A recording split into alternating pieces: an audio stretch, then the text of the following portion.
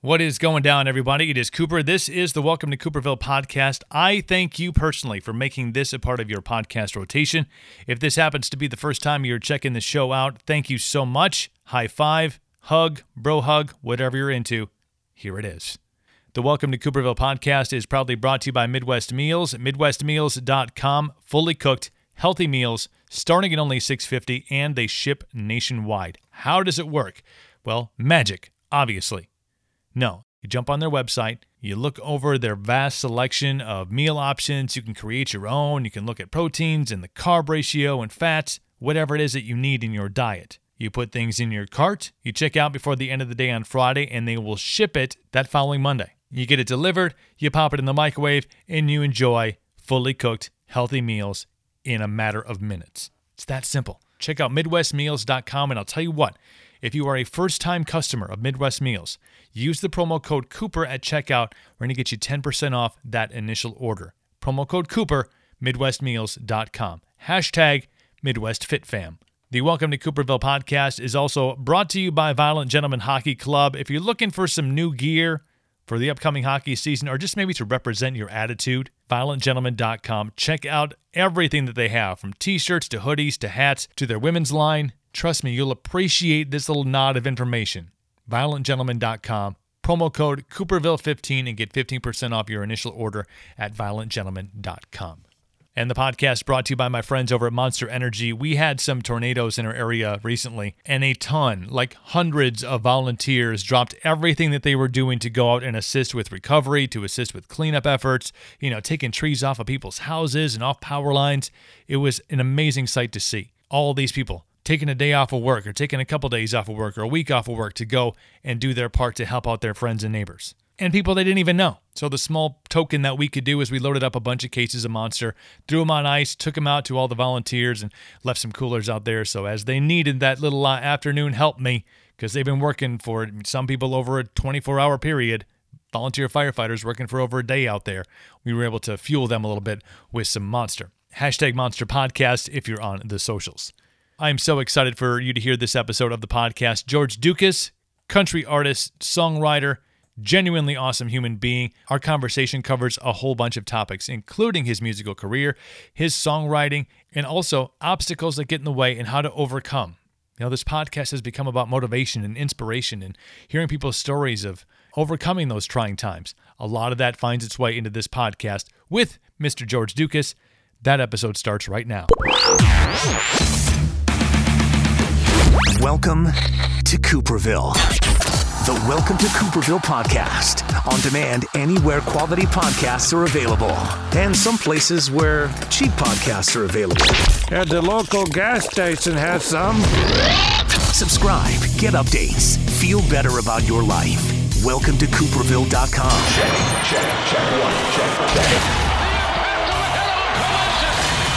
Welcome to Cooperville. Make sure you use a coaster. The wife gets upset when we leave rings on the tables.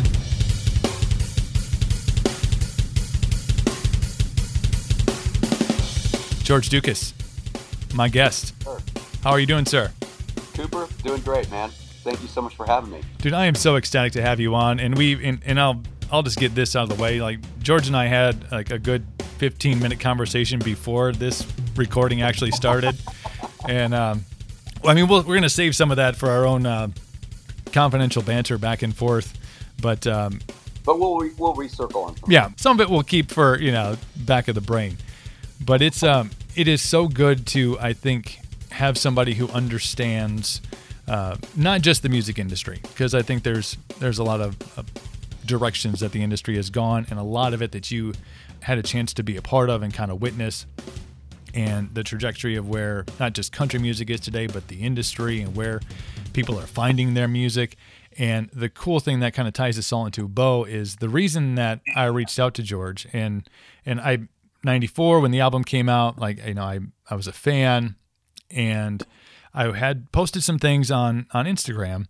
And every once in a while, because I need that shot of dopamine in my brain, otherwise I feel like I'm incomplete. Of course, as we all do. I wonder who's checking out my story feed. And here's George Dukas's name pops up, and I'm like, that can't be the George. That can't be Lipstick Promises, Teardrops George Dukas. And sure as shit, it was. And so and at that point, like I went through like jumped on to Amazon Music or jumped on to Spotify, and I was just turning on some tunes, and I was like, yeah, I haven't heard this song in forever. And then, gosh, he's got some new music on. And then I started following you and sent you a message like, dude, like we should have a conversation sometime about absolutely about life. And ta-da, here he is on the podcast. Thank you, man. And here we are. No, man, thank you. I'm honored. Honestly honored to be here. And yeah, it was so cool. I mean, that's the cool thing about social media. Right. It reconnects people or connects people for the first time in ways that just never would have transpired. Just never would have. I mean, I would have been sort of a small piece of fabric in your life, perhaps from a decade, 2 decades ago, or whatever it is, right. Whatever. And all of a sudden people have a chance to connect. So that is a positive. People talk a lot about the negative aspects of social media, and there certainly are, many, but that's a really positive one. And I'm thankful that, I stumbled on your story, I mean, you get song ideas. I'm a songwriter first, probably, and a performing artist. I like to think they're 50-50. They go hand in hand for me, but, I get song ideas from everywhere. So I check out Instagram stories quite a bit and just kind of scroll through, and you go down the rabbit hole, kind of like YouTube. And I found you, and you had this podcast, and it seemed really cool. And here we are, so it's really an awesome, it's awesome when it happens in this way. Yeah. I think there's so many, you mentioned the negative parts of social media, and people do fall into those traps. The rabbit hole is something I talk about a lot on this podcast. A lot of the directions that I go when I talk about things is conversating with artists and with people about, overcoming challenges and finding inspiration and being motivated and, kind of fighting the good fight. And a lot of the times when I talk about social media as part of it, people have this connotation that you jump on social media and all of a sudden you are just like in this negative headspace, and which can happen. And it even doesn't even matter these days who you follow or who who you like and who your friends are. It's just like, oh wow, I didn't know my friend had this opinion or like to share these kind of things. Yeah. Right. But if you look at it, and I think this is a good teaching lesson about utilizing social media, is if you have it for a connection to the things that you're really interested in, music or podcasts or your friends and family who are on there. And there's my mom is on social media. She lives out in Northern California. And so she wants to see what, how's her grandson doing today? What is he looking like? So if you can really hone in on the things that you're like, I'm going to use this for a positive experience. If you're a, young entrepreneur, podcaster, a musician, I know you do a lot of things on there that, 10 years ago, 15 years ago, 20 years ago, this was a non-existent thing that you could utilize to reach out to fans and to, like you said, find song ideas. So finding positive ways to use social media really can make such an improvement on your life and your career or whatever it is that you're into. Absolutely. No question. Not to mention, your causes that you might be, Yeah. You can follow your causes on there, and those that speak to you in your heart, and get involved in a way that, you couldn't do that before as easly. I'm going to take you back to growing up. Is there anything more Texas than growing up in Texas City, Texas? I mean, I can't think of anything, being like, yeah, like who's ever even heard of that town? Like nobody, until I'm like Texas City, there's like, that is, screw Dallas and none of this stuff that's around. No, Texas City, Texas. I mean, that's. Yeah, it's tiny. And honestly, I can't even really say I grew up there, but I was certainly born there. Spent the first 5 years of my life there. It's kind of, it's outside of Houston. It's kind of heading down towards Baytown and Galveston, and Galveston made famous by the song, of course. And yeah, it's just a oil refinery town. It's not very pretty, that kind of existence. But my folks divorced when I was 5, and like you, my mother moved out to California, and she took me and my sister with her. And so then I spent the next the next several years, elementary school years, out in California before moving back to Texas to live with my dad. So I kind of bounced back and forth a little bit. It's eerily similar, our stories. My parents divorced when I was 3, and I lived with my mother. We stayed around the area for most of my childhood, but I did a lot of transporting with her. She, made a decision, I think, for her, the right time to go back to school and kind of pursue, her dreams and her aspirations. And I was along for that ride, which moved me around a lot. And then, she ended up out in California, and my dad ended up on the other side of the state. But, you get to kind of, and not to use like, hey, we're divorced kids, because this day and age, it's tough to meet somebody who's not from a divorced parent family. But you do tend to get to witness a lot more vantage points of life. And I think that can, for you, songwriter, when you can find probably different tales than those who grew up with that, I don't want to say white picket fence family, but you're like, hey, you know what? Sometimes being a kid sucks. And and you're able to kind of draw on that. Absolutely, yeah. I mean, I think you sort of learn to be more versatile in a lot of ways. I kind of realized that at a fairly young age. It did teach you how to adapt, as opposed to being from a background where someone who is, I want to say, blessed with more of a homogenous, traditional, family upbringing that that stays together, stays in the same place, and I mean, there's a lot of comfort in that, but there's a lot of strength that can be had by having to move around, being put in different situations as a kid, and having to adapt and overcome them and integrate. I think, and you can agree with this or disagree with it, but I think when you have to go through those things, when you learn kind of on the fly to be able to pivot and to be able to adjust and to be able to kind of say, oh, well, today it's like this, and next week it could be like this.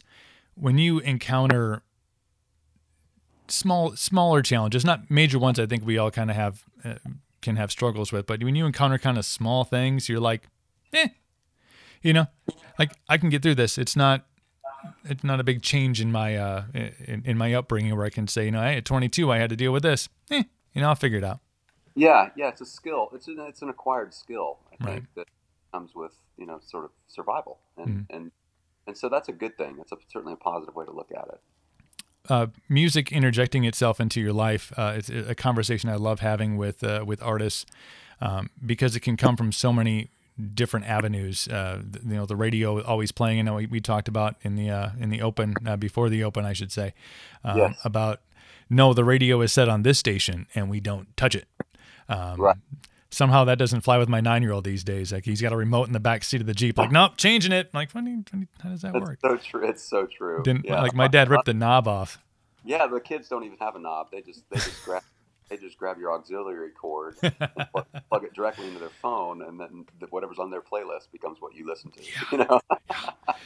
But for you, where did how did music find its way into into your kind of your vision as like, oh yeah, this is something that I mean, music isn't, I think, everybody's life, but as far as eventually becoming an artist, where do you remember it first being like, oh yeah, music, this is in my head? Right. It's getting a little bit foggier, honestly, where it started, but basically as long as I can remember, I mean, maybe starting in, I want to say like 5th grade, 6th grade, and then somewhere along the line, I think maybe it was a 7th grade essay where I had to answer a question in class about what I wanted to do with my life. And I don't even remember writing this thing, but my mom showed it to me, or sent it to me years later. I have it somewhere. It's an essay written in pencil, in cursive, which I can't even do anymore. Talking about how I wanted to record an album and I wanted to record music and be in the recording studio. For the life of me, I can't remember having written that, but I wrote it for sure, and so it was just there for me. I always wanted to play guitar. It started with wanting to learn how to play guitar. Right. And then quickly, I took a couple lessons and I got a guitar for Christmas, and I took a couple lessons. It was too hard. I gave it up, put it away for a year, came back to it in a year on my own. Still had the old notes of some basic chord structures. Just started relearning it on my own, and then kind of listening to recordings that were that I heard, or listening to the radio, or listening to albums that were in the house, my parents' records, whatever, and just kind of learning the songs kind of by ear. And something that it's interesting. I don't even know that I could do that today. I mean, kids are so good at learning. They're just sponges, and in the same way that today's kids can pick up technology just second, it's just like drop of a hat, and they're better at it than we are real quickly. Back then, for me, it was the instrument, and I could teach myself any song and learn how to play the solo pretty much if it wasn't too shredding. Some of the rock stuff, I didn't have an electric yet, so you just can't play some of that stuff on an acoustic guitar. You can't do Eddie Van Halen on the acoustic. Yeah, you're not gonna pull off Eddie Van Halen on a Yamaha. So unless you're really good, but so it just sort of it just was something that I had to do. Like I was just moved to do it, and real soon thereafter, learning a couple songs, especially the Red-Headed Stranger album from Willie Nelson, which was very acoustic in nature, and I'd like to say is kind of the I think it's the forefather of the whole country outlaw movement, or he is, or certainly that album is a big part of it. I started trying to write my own songs and just sort of mimic almost Willie's songs, and it really just started there and just kept going. Just really kind of never stopped. It was always on a slow burn. It was just always there. Even though I was in school, I had friends, I loved sports, but I was always still working away at that, even all the way junior high, high school, college, everything. And so it just was always there for me. People have a point in their life where they have, and it's not necessarily a fork in the road, it's kind of opportunity lays itself before you. And there's the very scary path, like, man, I mean, maybe this is really what I want to do, but there's some shit between here and there that I don't know if I can do. And they can't necessarily make that leap and go down that path. There's kind of a path of lesser resistance, and then there's the easiest path. Like, oh, this is easy. This is the comfort zone. Now you go to Vandy and you end up after that in Atlanta, which is a big jump from Texas City, Texas. I'm just saying it's slightly more metropolitan, if you will. Well, I mean, I had already been exposed to Houston by then. Okay, so well then you're good. But yeah, so I mean, I wasn't shocked by that. But I went up really. Your 20s is really the age to early 20s, late teens, to explore. And to really, if you're going to take those chances, get out of your comfort zone, take a trip to, if you can muster up the cash, take a trip to Europe, see the world, whatever you're going to go do, pursue that career that nobody saw you doing. That's the time to go do it. And I spent 1 year in Atlanta at a conventional job and just could not bear it. And it was just it was killing my soul. And always, even then, I would, I'd get off work, and the first thing I bought enough gear to be able to play solo acoustic gigs. And the first thing I'd do is run home, change clothes, get my jeans, t-shirt on, and go. I'd be playing in a bar until midnight, 1 a.m., whatever, the next morning. And then I have to get up and go to work at 6 a.m. the next morning, and show up and in a suit, So I knew that I knew I couldn't keep doing both. There was no way. And I just thought, man, I got to do it. So within a year, almost to the day of having a conventional job, I packed up everything in the Ryder truck and moved to Nashville. Nashville is a beautiful area, and one day I will have a home there. I decided that I think come join me. We'll have plenty to talk about. We'll have plenty to discuss. Oh, no question about it. We're going to be all right. I have a feeling we would be we would be getting along and seeing each other quite often. It would be okay. But there's to make that move, and especially at that time, growing up, listening to country, and not obviously not following it because I was still in that tween, mid-teens, that kind of that juncture in your life where some experts have said that's when the influential music, the songs that define, that you flash back and you go, yeah, my first car, for me, which by the way, not to like sound totally redneck, my first car was a truck. So just so everybody knows, to get that shit out there before anybody starts being judgy. It was like a GMC S15. It was like the cheap brother of the S10. Sweet. But hey, got to start somewhere. That was a huge influx into Nashville, in that kind of late 80s, early 90s, that time frame. A lot of artists wanted to go out there. And what's that scene like when you arrive and you kind of start to figure out where you're going, who you need to meet? What you're doing. Yeah. Exciting, man. Mm-hmm. It was scary and exciting all at the same time. And the best thing I can say about it for me was my mindset. When you're young, I literally thought I was invincible. Mm-hmm. I mean, honestly, not in a super cocky way, but a confident way. And to the point where I was even like, oh, I'm not going to die. Like, by the time I'm 70 or 80, they're going to have a cure for that. It's like, I'm not going to have to worry about it. So, it was literally like that. It was I'm not even kidding. And it was an exciting time to be in Nashville because there was so much happening. There was a lot of really good music, and it was country. Mm-hmm. Everybody bashes on the people that bash about or lament that country's not country anymore. And, perhaps they have a good reason to say that these things are always changing. Mm-hmm. It's like fashion or the length of women's skirts. They go up and down, right? Just over time, skirts are better up than down, in my opinion. But Agreed. But honestly, it does change over time. But it was a time when it was really country. There was some edge to it, and there was also the other stuff too, the more middle of the road stuff. Certainly, Mm-hmm.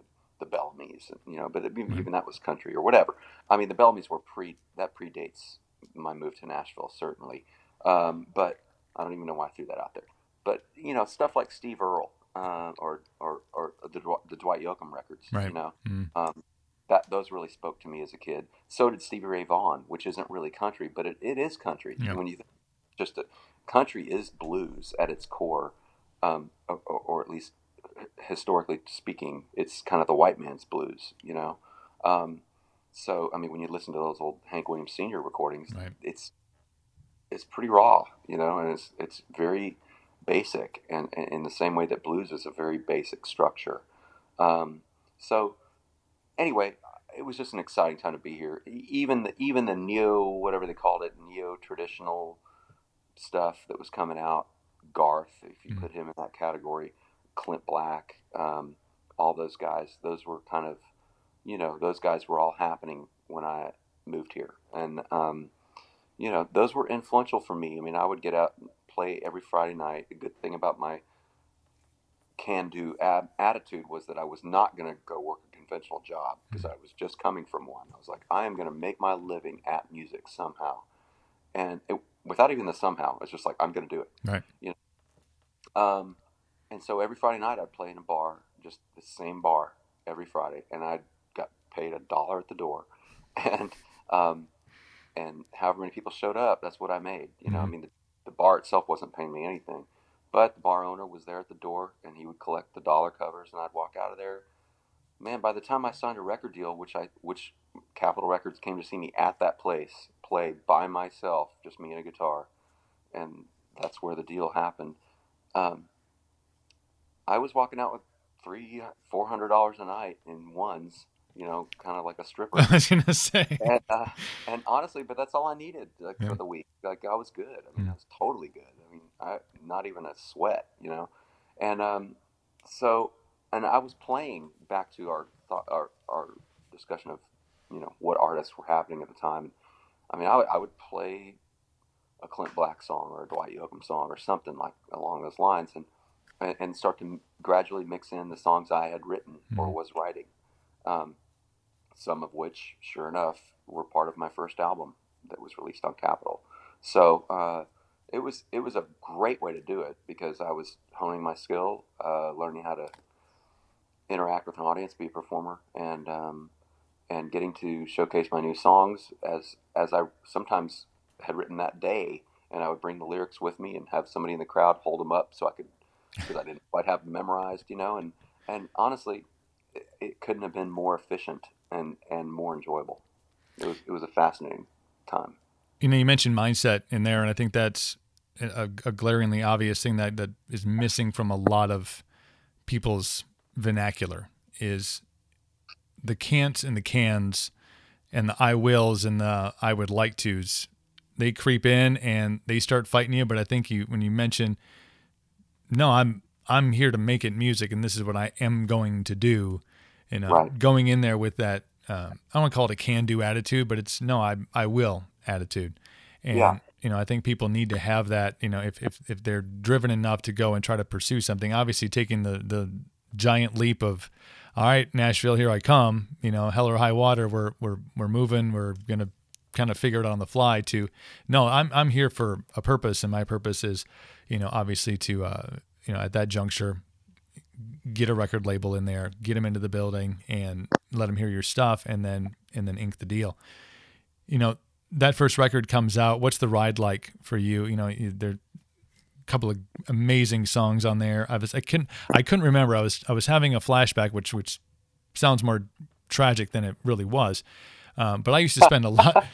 It wasn't that bad, but I was having trying to remember if TNN was still on the air back then, or if CMT had started yet, or if Oh, TNN. yeah. They were all going. Yeah. Absolutely. Yeah. So- It's probably like 90s, 95 or so. Yeah.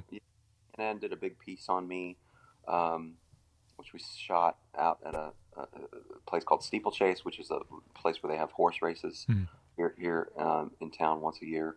Did a big like life piece on me, and then all my videos were on CMT. And Lipstick Promises, of course, which was the biggest hit on that first album, was number one on CMT. And but you shot a video for every single song back then. Wow. And they actually played videos back then. They weren't playing old Dukes of Hazzard reruns or whatever.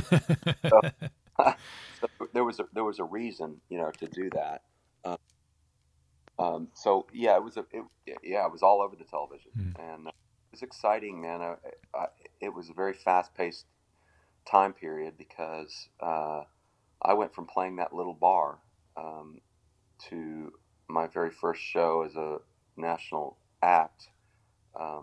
Went to doing a full-on radio tour, and saw probably every radio station across the country. Several months of that, just to deliver the album or the single, which the first single was actually a song called Teardrops, which was also a charting song on Billboard. But I went from playing that little bar to doing the radio tour, and then my first show was opening up for my first several shows. A number of them was opening up for Alan Jackson at the amphitheater out in Dallas, back in Texas, for I don't know how many people, maybe 60, 50,000, something crazy. So I had friends showing up that I had, guest list passes for, and they were like, dude, what's going on? I mean, they were just like freaking out. They were freaking out for me, and I wasn't really, I was nervous, but I don't remember being, they were like, are you going to throw up? And I was like, no, man, out there and do what I do, And it was pretty amazing. I mean, it was truly pretty amazing. Did you have a moment there, especially going, like you mentioned, in that fast of a pace of playing the bar on Friday night to fast forward 60,000 people, in an arena, the songs are charting, you're shooting music videos. Did you get to a point mentally and you're like, oh yeah, I made it now. Yeah, I'm in. Yeah. Oh yeah, absolutely. Again, I as I said before, I wasn't I'd like to believe I wasn't cocky, but I was very confident. I was like, well, this is easy. What's next? I think I'll go maybe Hollywood, go do a movie, maybe. I just expected it. Honestly, I think that's part of mindset too. Is, we all have those days or moments at least where we have to combat the negative, and but honestly, in my opinion, back then, it wasn't happening fast enough. I was like, yeah, about damn time, you know. And I think that's part of your mindset. Has to be part of your mindset too. Like, I'm gonna do this. It may not unfold exactly the way I see it unfolding, but it's gonna happen, and I'm gonna make it happen. And that's all part of that positive can-do, mental attitude as well. And I think, again, going back to our decision, our discussion about the decision to go do something that you really feel driven to do, as opposed to taking that attitude of, well, man, if only somebody would help me with, those things. Just deciding that you're going to do it, and going and doing it, and mapping it out, and making it. Again, it's not going to map out exactly the way you see it, or maybe you don't even know the exact, but to start taking the steps that you have to take to begin to go down that road and get to, I want to say the end of the road, but that's not quite right, because it's always a journey, not a destination. But to begin to make it happen, whatever that it is. Yeah, I talk about the finish line a lot in this podcast, especially more of recently, when you set your mind to move forward and to pursue something, pursue an avenue, whether it's in your career, whether it's in your health and fitness, whether it's I'm going to be a better this. Health and fitness is a good one. Yeah, a lot on the sideline and say, man, I wish I could get down to 12%, 15% body fat, or 13, or whatever the number is, or I wish I could lose 10 pounds, or 15 pounds, or 50 pounds, or whatever. Well, guess what? You can. Yeah. Do your research. And then figure out your body and go achieve it, because you can do it. Yeah. You're just gonna off the couch. Yeah, so. that's a huge thing is finding out what that first goal is. What is your first goal? If your goal, I want to say overall, but I want to be at this weight, or I want to live in Nashville. You notice when I said when I have a home in Nashville, that's because I'm going to have a home in Nashville. It's mindset. But when you set a personal goal, and we'll use health and fitness as a great example, I think you set that goal, and then you have all these mini goals that get you up day to day. Like today, I'm not going to have a bag of chips, a full bag of chips when I sit on the couch and watch TV. And tomorrow, guess what? I'm not going to watch TV. And the next day, I'm going to go for a walk after I eat dinner.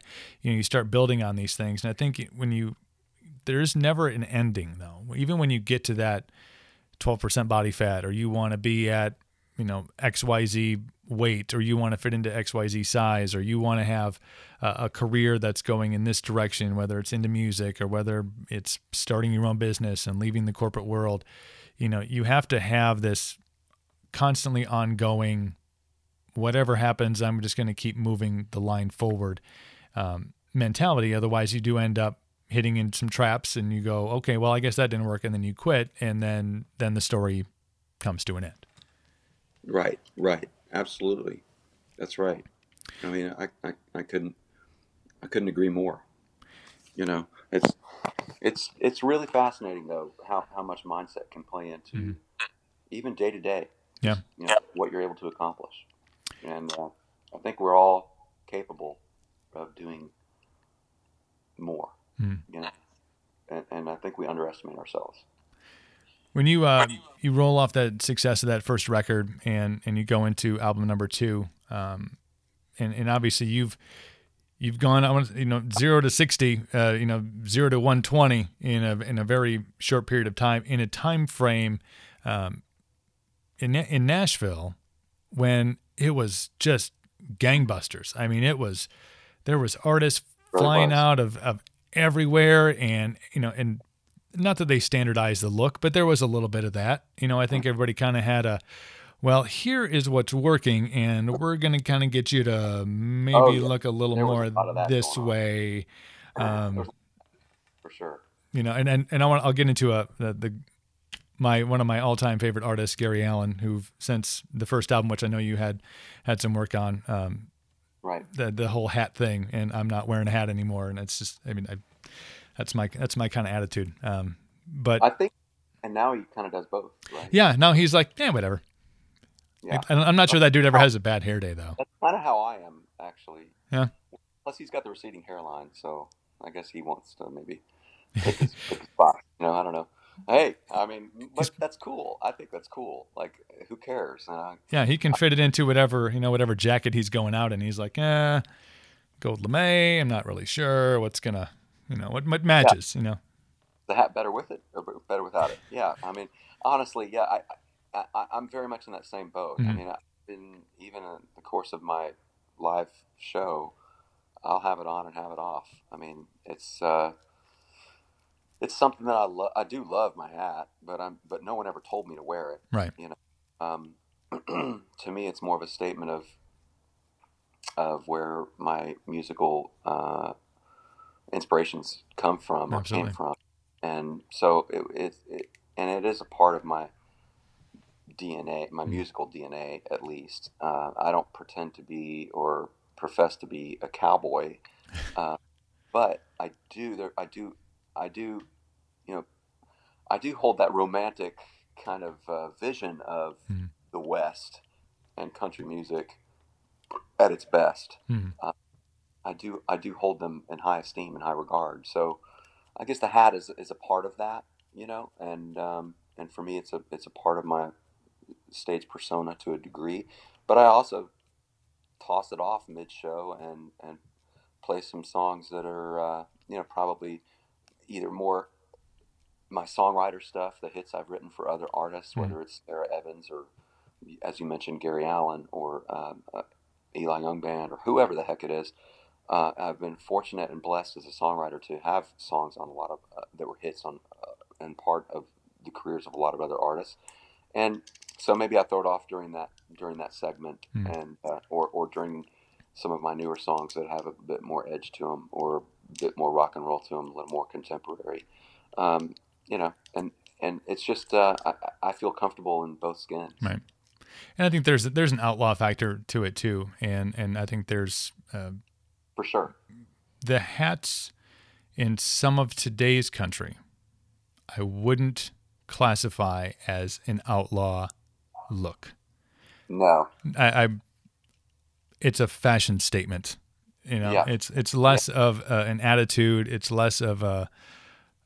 There's an attitude, I think, that the hat represents, and I think that it all depends also on the person whose head is inside of that hat. It does. There's a lot of tip. You see all that tiptoeing I just did there? Just do. You did it very well. Well, yeah. No, I was just saying it's all up to everyone's interpretation. Right. Both the people wearing the hat or not, and the people observing it. So it's all good.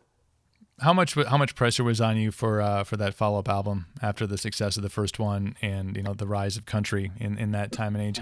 Did you feel it? Was there did you feel rushed? What was kind of the vibe? I felt rushed, but I was also writing songs while out on the road, touring for the first album, but certainly rushed. Yeah, for sure. You have your whole life, it's an old adage. You have your whole life to prepare to create your first record, and you have about a year to create your second, if that. So, yeah, for sure. And it's the only time I've recorded a couple of outside songs. So, while I love the songs, the fact that I recorded a couple outside songs just goes to show you that, I didn't have the songs quite ready. Right. I think I wrote 8 of the 10 or 9 of the 11 or whatever it is on the second album, which is called Where I Stand. Still really proud of that record. It did get a little heavy, in my opinion, back in retrospect, which hindsight's always 20/20. The main thing that changed between my first album and my second was was the label itself. I mean, Right. all the folks who really supported me and were really behind me. I was kind of one of their guys, were gone by then. So the whole label had changed in terms of the executive leadership. Like, it had completely changed, if not once, but twice. And in fact, by the time the record was out, I was on my third record label president. Wow. So it was a really tumultuous time. But, I want to say they still tried, but, we were affected. Certainly the success of the record at radio was definitely affected by it. I was flattered at the time that the first single off that album was called Every Time She Passes By, which I still play on occasion. I played 2 shows this past weekend in Illinois and Michigan, and kicked off the whole show with that song. And, it's an up-tempo, it's fun, and so people that don't know it still enjoy it. And people that do know it are like, oh, cool, yeah. So, I mean, the people that are really fans know that song. So, but it doesn't give away all my cards. I'm not playing Lips to Promises right at the get-go. So, Right. I was flattered by the fact that they put that single out and then it didn't go anywhere. I remember Garth putting out a single, changing his schedule and putting out a single that very same week when that wasn't supposed to happen. Because, of course, if the label's asking radio to add Garth, and then they're asking radio to add George Dukas, well, I mean, and there's only a spot for one ad that week at that station. Well, Garth's going to get the ad, obviously. So,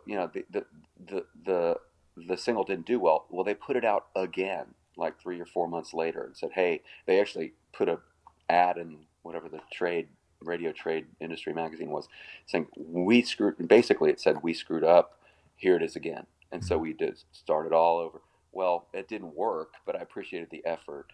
I think the song charted at 50 or something. So, it was a disappointment, but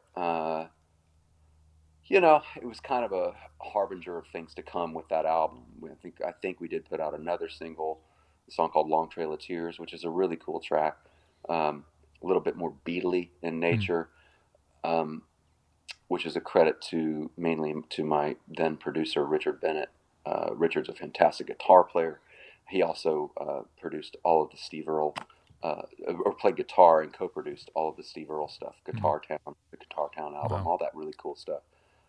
Hillbilly Highway, all the songs that you associate with the early Steve Earle fame, as well as he's produced Emmylou Harris and some other acts, Marty Stewart, that I really really think highly of, and so he's a big Beatle head, whereas I'm more of a Stones guy in the rock world, but we melded well together because of that, I think. And so Long Trail of Tears was a song that wasn't a hit.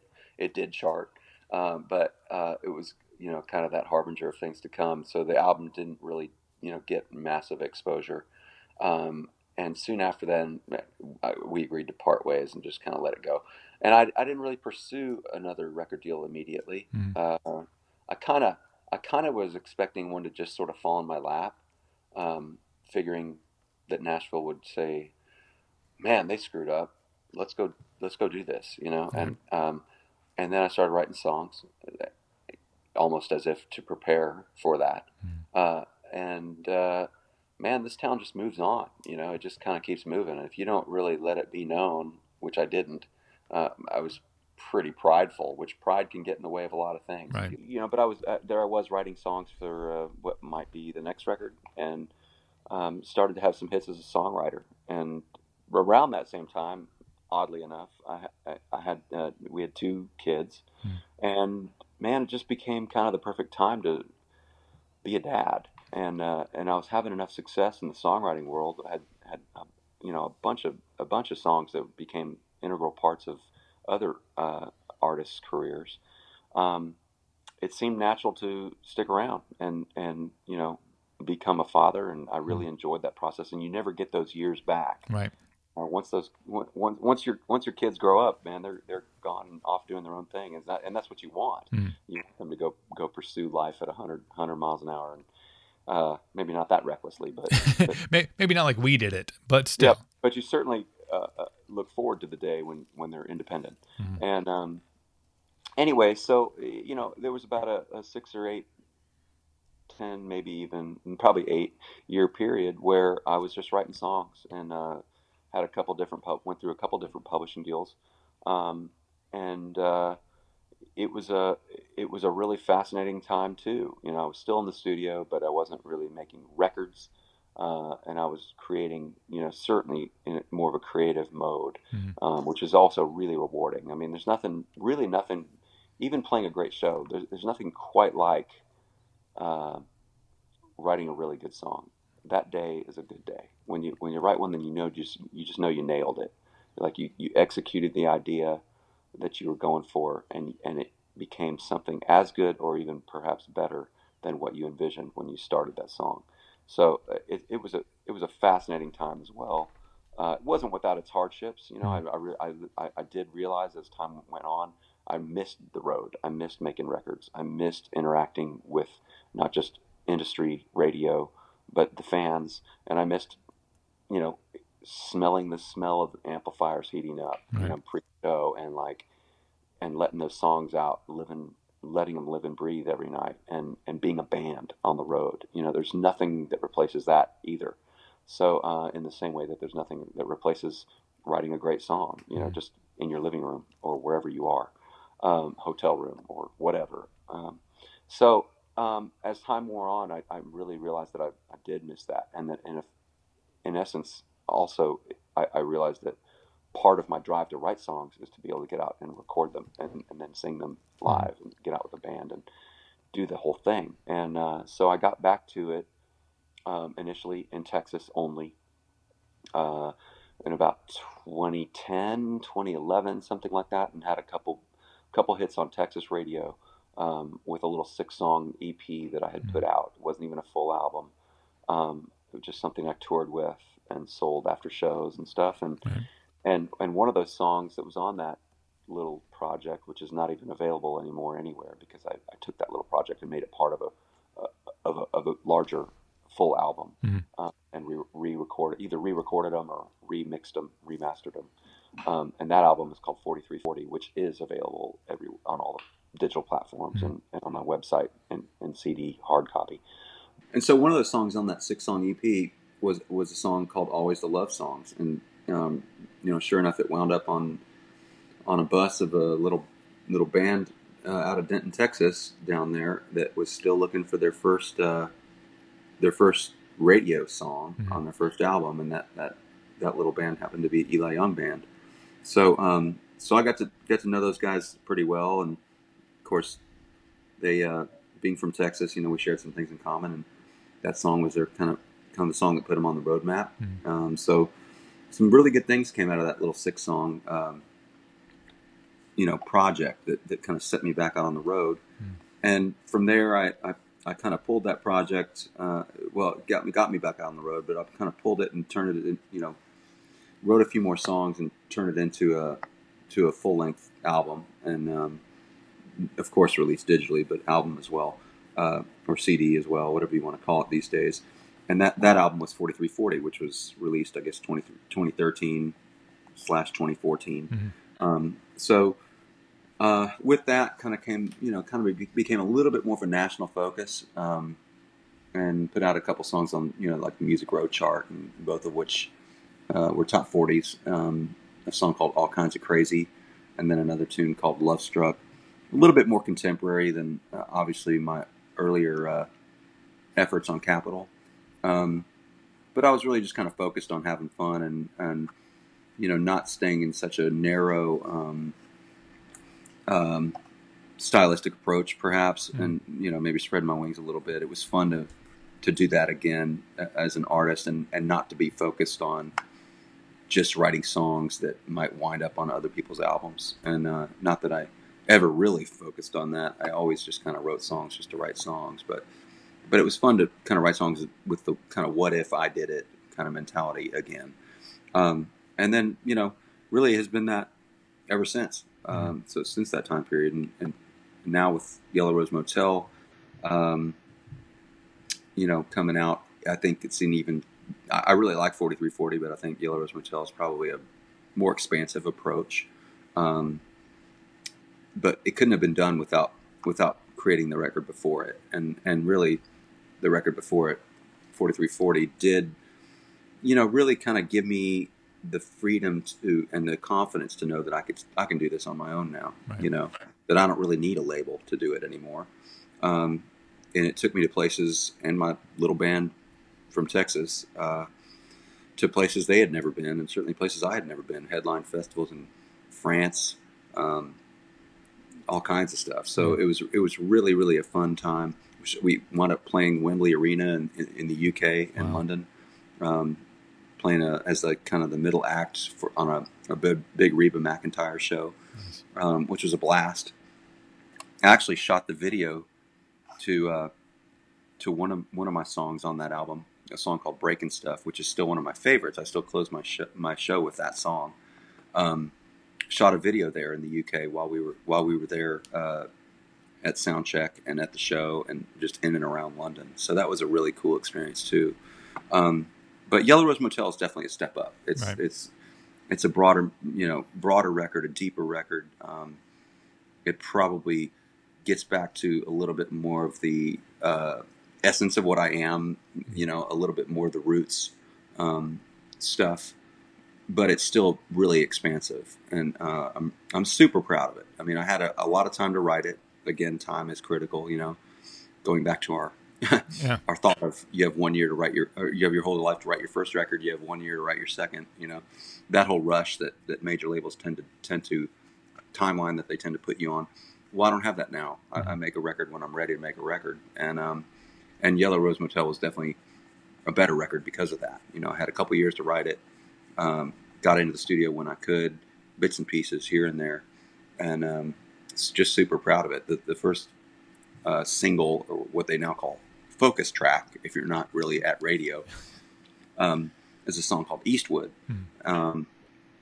It's just a love song, but it's a love song using sort of an iconic American hero type character, Clint Eastwood, as a backdrop. And the video actually was #1 on CMT for 3 weeks. So that was a super cool achievement to be back on CMT again, and then to see the single do so well, especially as an indie artist. Right. And so now the second video is a song called Unlove You, which we hope it's on CMT.com now, but we hope it'll be on their network channels soon as well.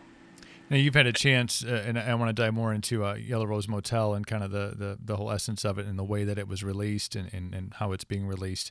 But you've had a chance to obviously go through how the music industry used to operate, in the Capitol days. I think that's that transcends genres. I think just how it was and being on a label, record cycles, and we talked about you have a year, here's your box, and then then it's tour after the album, and then it's out back in the studio. And I think there's still a lot of that going on. I know there's a lot going on in the rock genre where seemingly the bands that have been put on the pedestal are in that mode. They are in.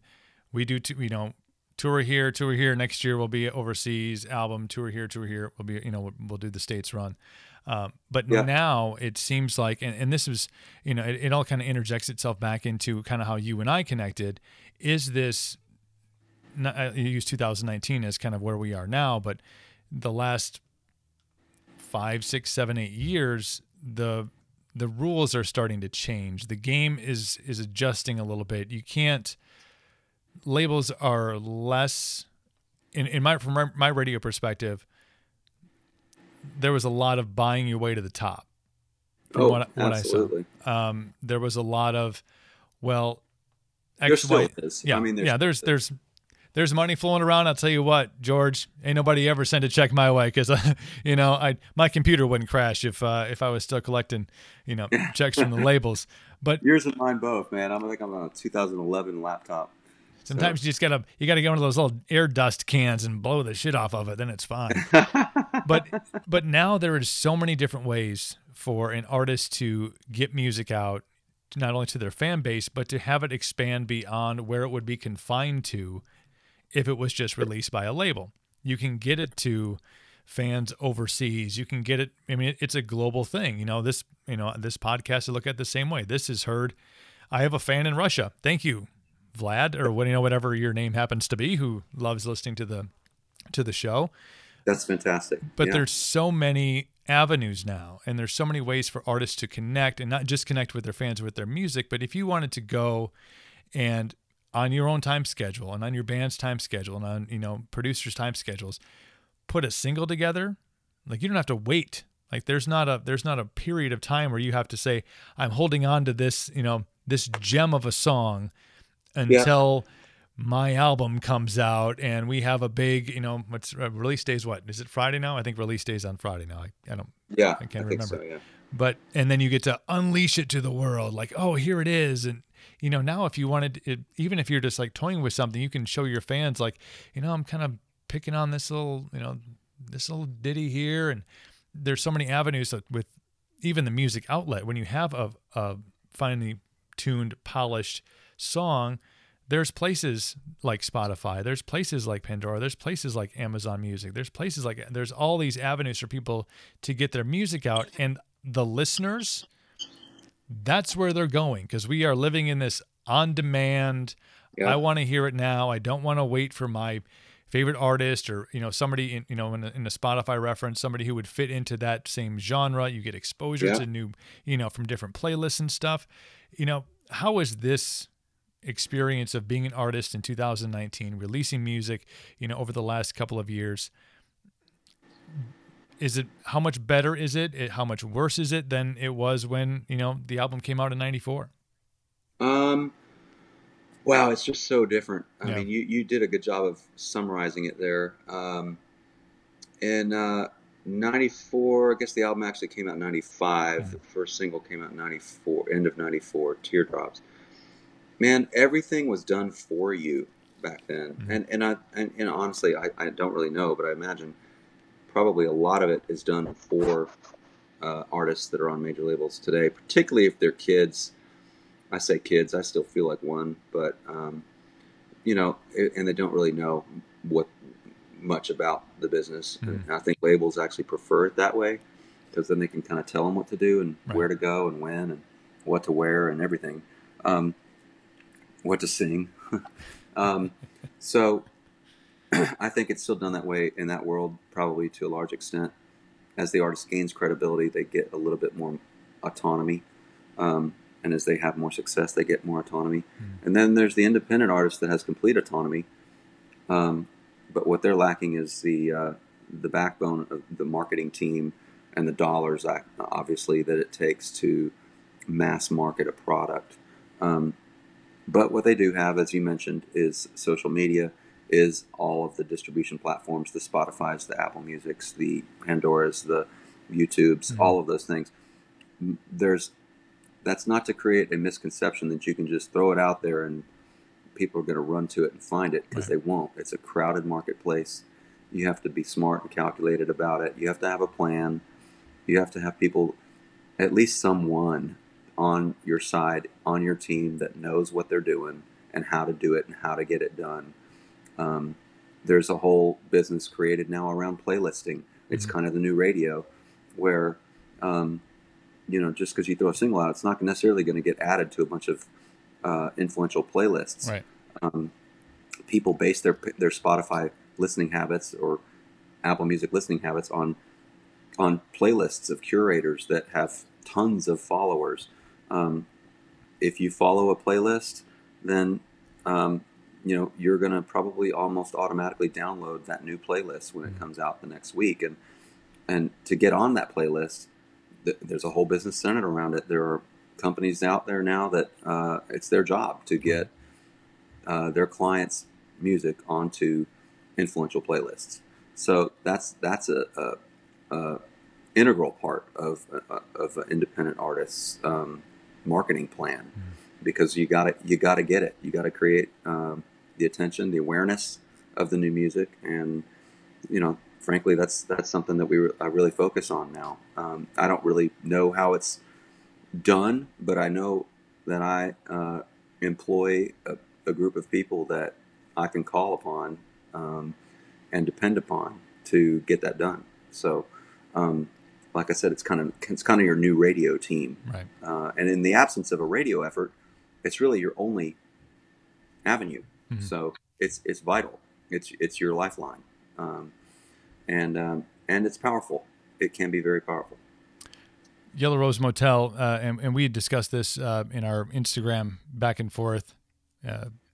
Very unique way to release an album. It wasn't done in a traditional sense, but we are not living, as I think we both touched on, we are not living in traditional times much anymore. It's a new way of doing things, and what I think the really cool thing about this is it was so rare, and I can't think of one off the top of my head. I mean, if in the rock world, I think of like an Appetite for Destruction album. I think of a like Smash Mouth, the Smash album. But love both albums. Yeah, I mean, just like, but those were first song to last song tracks. Like you popped it in, whether it was on cassette, whether it was on vinyl, whether it was on CD when that came out, and it was a front to back. People had that kind of dedication to say, yeah, GNR. I spent the money on the cassette. I popped it in. I just listened to it. And then I flipped it over. I took it out and I had to flip it over to listen to, the other side. And you did. And you did. And then it was that good until you wore out the tape and you had to go, oh, these new fandangled CDs are gonna, revolutionize the industry. And now in the digital age, and with an audience in all genres that has the attention span of a gnat. I mean, literally, it is. Absolutely. They're here, and you better grab them while they're in your peripheral. Otherwise, they're going to be gone. That's very true. So to put out a 10, 12 song album at one time and try to feed it to people, it's just not there anymore. But yeah. I want you to kind of explain how you released Yellow Rose Motel, because it was I think it's a really smart way of dosing people with your sound. Dosing, I like it. Dosing. I love that. Thank you for starters. It was a really cool plan, and it was one that I had in the back of my mind for a number of years. I can't take credit for it. I honestly, the first time I ever heard of a record being released this way, which I'll explain in a moment, which you touched upon, was John Mayer. And it was probably about 8 or 10 years ago. He released some album. I can't remember what it was, but I remembered he released it in stages. I don't know how large each I'm trying to think of what's the word for meal that each course. I don't know how large each course of the meal was when it came out, but whether it was 2 songs or 4 songs or whatever. But I actually, as I was creating the record, came upon I thought again about that concept, and I wanted to make sure that I had 12 songs on the record, because I wanted to release the record in terms of volumes, and I wanted each volume to be 3 songs, and I wanted to put out each of those volumes once every quarter, which would mean 12 songs. I mean, 3 times 4. Right. So I'm not good at math, but I did figure that out. One we got. So that's what we did starting February 1st, and we're still in the process of it. And it's, to your point about the consumer having a shorter attention span these days, ourselves, you and me both included. Yeah. And we all have a shorter attention span. I think it's both a pro and a con of just being on a smartphone all day long. Really wanted to give people a little bite, a little nibble, continuously, consistently throughout the year.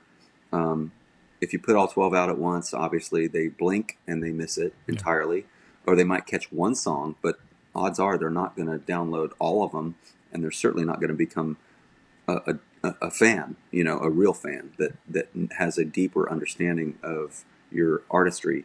And that was important to me. So it also gives you multiple times throughout the year to reconnect with those fans via social media, even direct messaging or whatever, to remind them that, hey, I got a new 3 songs just came out. Volume 2 just came out. Volume 3 just came out. I know you liked Volume 1 because we talked about it. Right. And literally touch on them, touch them again and let them know there's more. And then let them know when the next one's coming too. And, and before you know it, you got them, subscribing to your YouTube channel, following you on Spotify, all the things that are critical to creating a fan base, or recreating, in my case, a fan base, or adding to, supplementing an existing fan base. Because I don't want to alienate my existing fan base, but a lot of those people were not by nature digital listeners originally. They're still around, and I know all of them, a lot of them, on a first name basis. But I knew that I needed other listeners as well that were adept at all these new vehicles in the digital world, and that would sign on and get excited. And that's just what's happened. So it's been a really great experience. It's a ground game, man. It's not like we were talking about football earlier, off air. It's not the beautiful quick strike deep threat passing game. It's a 3 yards in a cloud of dust, 3 yards in a cloud of dust, 3 yards. It's over and over, and you just grind it, man, and matriculate the ball down the field, as they say. Yeah, you got to get ahead of the sticks, man. You got to get ahead of the sticks. Can't get behind the sticks, that's for sure. Yeah. So, I mean, and I'm really pleased with how it's gone. It's never perfect, but we've come a long way. We've come a long way with this album for sure. And when I do the next album, I'll probably do it the same way, unless things change. We never say never. And I think we've, even at the beginning of this discussion, or somewhere in the middle of this discussion, it's been a long discussion. I mean, just we had a break in between, if anybody was wondering. We took a hiatus. But there is a lot that has gone into to this record. The trail that you've kind of gone through. We talked about both coming from divorced parents, and that instilling kind of a ability to pivot, to adjust, to kind of be able to get through a lot, and not be able to, when you get hit with a challenge, when something puts itself in front of you, it doesn't become a barrier that you can't get through. And I think being able to go from the success of the first record into the time crunch and the pressure of the second, to finding you, becoming a dad, and living, and songwriting, and just being able to kind of find yourself, at peace with what you had going on, and then finding, like, man, I'm still writing, and I really, you love the songs you're writing, and they're yours, and you kind of get yourself into that indie mentality where you have, well, this doesn't sound like traditional this, or this doesn't have, well, who cares? Like, this is what I was feeling. I was influenced by this a little bit. So you're really able to kind of mold your own, statue. Yeah. Your brand. I mean, your own statue. Yeah. I like it. That's really true. I mean, there's no boundaries. No. I don't think I'll ever stray too far, but who knows, and I mean, Yellow Rose Motel, for those that are familiar with the record, those that aren't, please look it up. You can find it. But for those that have heard it, the title track, Yellow Rose Motel, the song, I liked it. I was passionate about it, so much so that I named the album after it. I also thought it was a really cool name for an album. Yeah. And it's a total departure from where I've been, but in a sense it's not, because I've always loved blues. And as we talked about earlier, I think country music at its essence, at its core, is the white man's blues, right. And there's a lot of blues in that song. And there's also a lot of Willie Nelson in that song. I mean, as we talked about earlier about the Red-Headed Stranger album, and how that's one that I kind of cut my teeth on as a kid. I mean, that album is kind of an epic tale in and of itself. For those that are familiar with it, and for those that aren't, I encourage you to listen to it. But it's an album that's interwoven with songs about this character, the Red-Headed Stranger, and I think Yellow Rose Motel is kind of a sort of epic in that nature too. It's a tale. So I love that, and I it's kind of a dark tale perhaps, but it's pretty cool, and a lot of times it's interesting. I get a whole lot of feedback on that song from even traditional listeners, country listeners, that even kids, like, they're like, man, that is the coolest song ever. Like, literally, they say that. And it's super awesome to hear, because these are kids that are listening to, I don't know what, Kane Brown and stuff, but then they hear that and it just blows their mind, you know? And that's really, really, that's really encouraging. We will we'll throw the link up to Yellow Rose Motel in the show notes. So if you're listening on whatever platform you're listening on, just scroll on down. You can link right up to it. Throw up the Spotify link so people can hear the singles and kind of follow along with the path that you're going on. I know during the course of putting this album on, you lost your mother, but I think there's some real in reading the story about it, and you going out to California and having time to just go on drives with her. And knowing throughout the course of this podcast, we've talked about the relationship of moving here and moving there, and being with mom and being with dad. I know how that goes. But tell me about her influence. You mentioned her, I think, earlier about kind of being the creative. There's the artistic, creative part that had some influence on you. Tell me about that and how you kind of carry her along with on this journey, because I think it's a really epic one that you're on right now. Thank you, brother. Yeah, she was and still is. Mm-hmm. I'm sure of it. Whatever creativity I have in me, she's at the center of it. There's no question. I mean, she was the poet. She was a lifelong poet, a teacher, taught poetry, taught English as a second language. She was really the light of every room she walked into. People were just drawn towards her in a way, and people have said that about me, but I don't even hold a candle, man, to the kind of energy that she had. It was pretty amazing to watch, both as a kid and as an adult. Even in her last days, it was just amazing to watch other people around her and how they were just drawn towards her, even when she wasn't 100%. She was only maybe even half there towards the end, but still, she just still had it.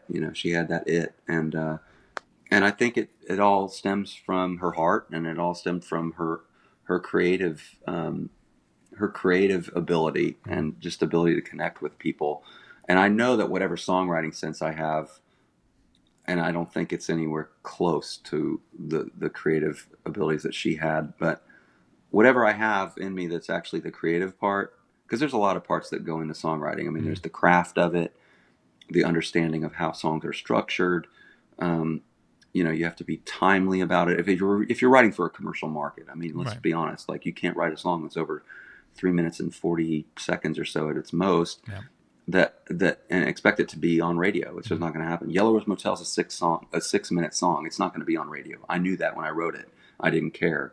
But every other song on the album is pretty much right in that pocket, because I'm a commercial songwriter, and I say that not with disdain. It just is what it is. I have a commercial ear anyway, so I never strayed too far from that. But except in the case of Yellow Rose Motel.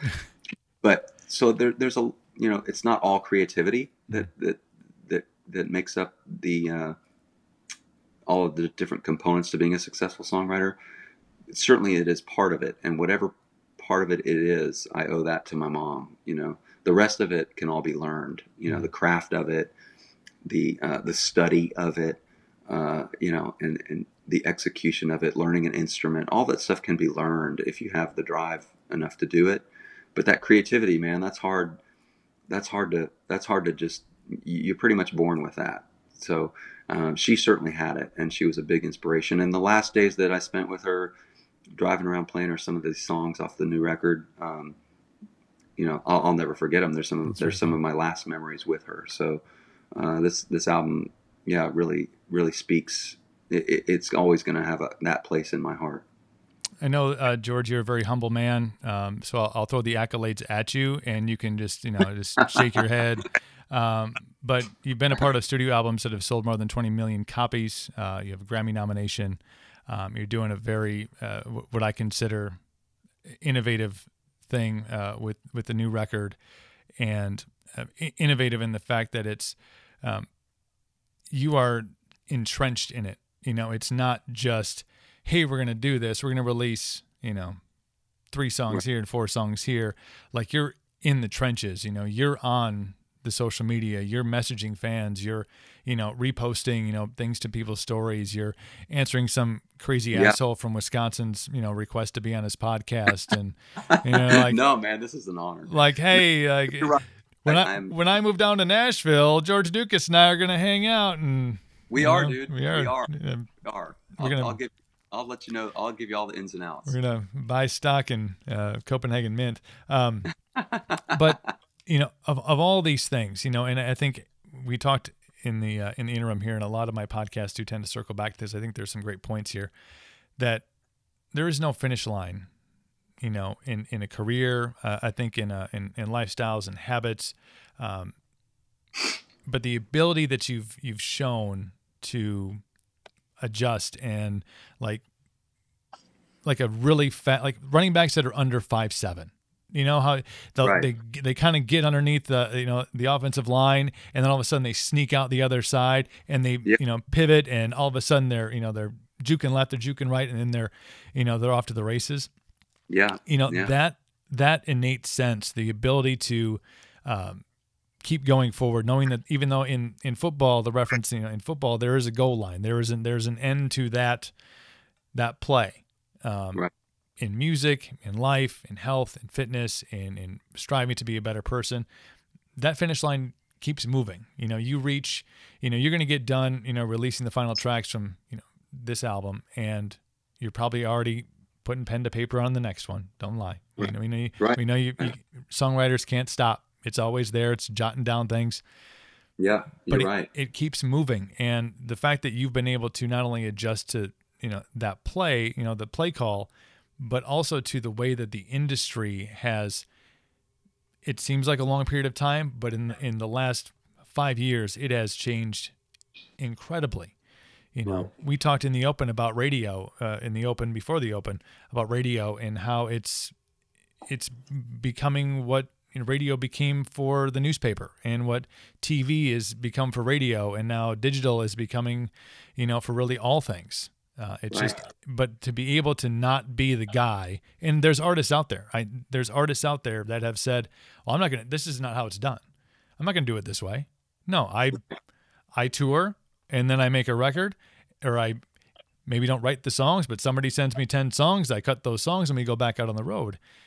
And won't interject themselves into fan interaction, which is a huge thing, especially for the indie artists. But you've been able to do all these things and continue on, and it's just, that was one of the big reasons that I reached out, not just because you responded back, but because just following along with how this has progressed for you.